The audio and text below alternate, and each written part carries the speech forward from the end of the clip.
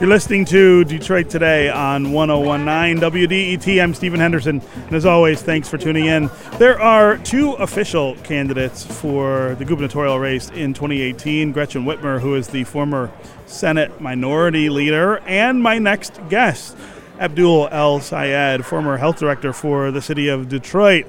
Welcome to Detroit Today. Thanks for having me, Stephen. Absolutely. So we had you on right after you declared your candidacy.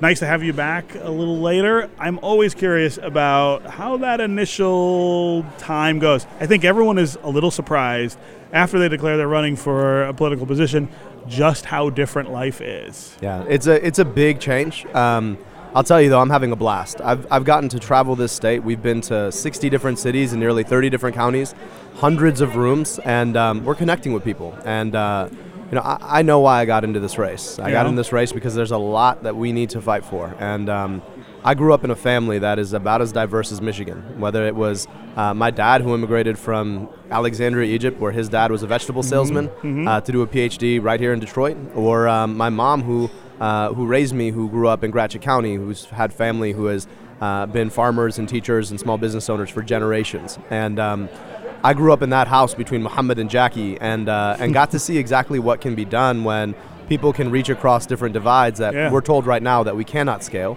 and recognize that there's a shared future that's important to them. And so we've been connecting with voters all over the state, talking exactly about that. What are the challenges that we have to face, and how is it that we do it?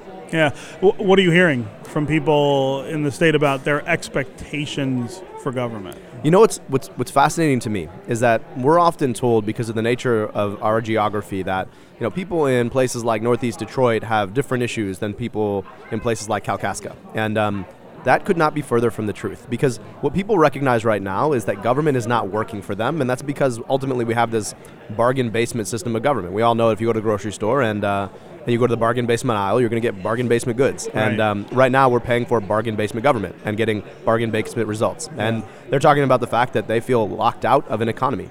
We have failed to build a 21st century economy that is inclusive of everyone, whether that is the single mom in Detroit or the single mom in Houghton. We have, people wonder about the quality of education their children are getting in their schools. People wonder about what's going to happen with the quality of their air and the quality of their water. People are worried about what's going to happen with their healthcare. Those are the same issues, and people all over the state are talking about them. And it's been, to me, I think, really important and heartening that we at least agree on what the issues are and agree on the fact that we need to solve them. And that's what we're speaking to. So at what point in the campaign do you feel compelled to start talking specifically about proposals and initiatives that you might enact if you were governor? We did it within the first 2 months. We put forward a platform that is a progressive vision for our state. It's up there on our website, abdulformichigan.com. We have articulated our positions on critical issues that we're hearing from across the state. And it's interesting in this moment in politics that a lot of these sort of insider corporate politicians feel like there's a game to this. It's not a game, right? You need to be telling people what it is that you want to do with government, something that they all pay for, and that affects all of their lives. And so we put up our vision for our state really early on. It's a vision that has been built on the conversations that we've shared with people all over our state. And it's a vision that articulates real solutions that are policy tested and evidence based for those issues. And whether or not that's radical in today's politics, I don't quite care, because that's what people deserve. This is Detroit Today on 1019 WDET. I'm Stephen Henderson. My guest is Abdul El-Sayed, former health director for the city of Detroit, now gubernatorial candidate. Abdul, one of the things that I've noticed about you that I think is really different maybe from other candidates is the sort of comfort with which you talk about your faith being the reason that you do the things that you do in government life. I feel like, especially on the Democratic side, that's become more of a rarity.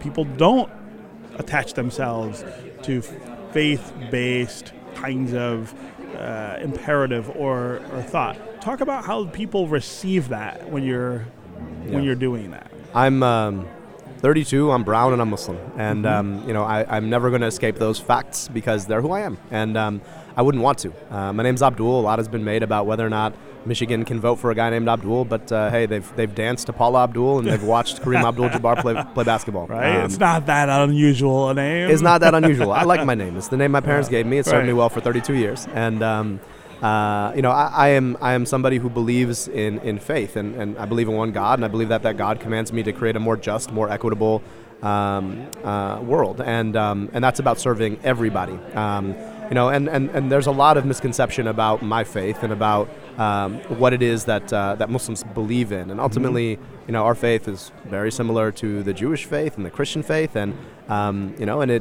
it is about believing in a future and a hope that allows you to serve, and it's what's really pushed me into medicine and ultimately into public health and now into public service, because when you see challenges that affect people's lives, I feel that we need to solve them. So the important thing to remember is that while it animates a lot of how I think about the world and how I come to the world and how I choose to serve in the world, it's also something that is fundamentally something that I practice in my own home. And when I take that oath to protect and defend the Constitution of the United States against enemies, foreign and domestic, that means that I separate church and state, and I, as somebody who is a religious minority, that separation of church and state could not be more important. Pretty important, right? But I wonder if there isn't more opportunity for candidates and public officials to make more of that.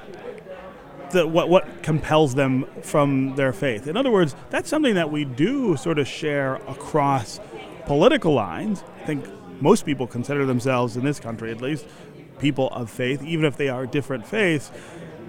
More politicians, especially on the left, maybe have an opportunity to make more of that. Yeah. I think, unfortunately, many politicians on the left have mistaken what have been sort of right-wing attacks dressed up in faith as being completely counterposed to bringing one's faith as a source of inspiration into their work. And it's a really interesting way to put that. Yeah, because that's a really important distinction. That's right. And it's not that you are reading your faith into government. It's that you are allowing a belief system to hold you to something higher and to force you to a level of integrity about what it is that you believe in the world. And I also think that what's really important about that is that even if one is motivated by a particular faith position, it's not mutually exclusive to other people being motivated by their own faith position, right? And the fact that I know many Christian and Jewish politicians who are really motivated by their faith to serve, but that we can all sit around a table with one another or people with no faith at all, and have conversations about what's best for people, and be able to work together to get that done. I think that's critical, right? And so there's a fine line there, right? Because one does not want people reading their faith into government. Right. At the same time, one does want people being who they are and bringing their positions to bear in the way that they carry themselves as either candidates or leaders, right? Because at the end of the day, you do elect people in our government, and those people are a full package, and so a lot has been made for me about my faith because I'm a religious minority, and Islam is oftentimes portrayed in the media in not such a great light. But for me, my belief in God motivates me to recognize that there is a higher power. I am deeply beholden to that, and that I am driven to service of all people, of all faiths, to alleviate suffering, to create opportunity, to build equity based on a belief in me that tells me that I am equal to all other people, and that all of us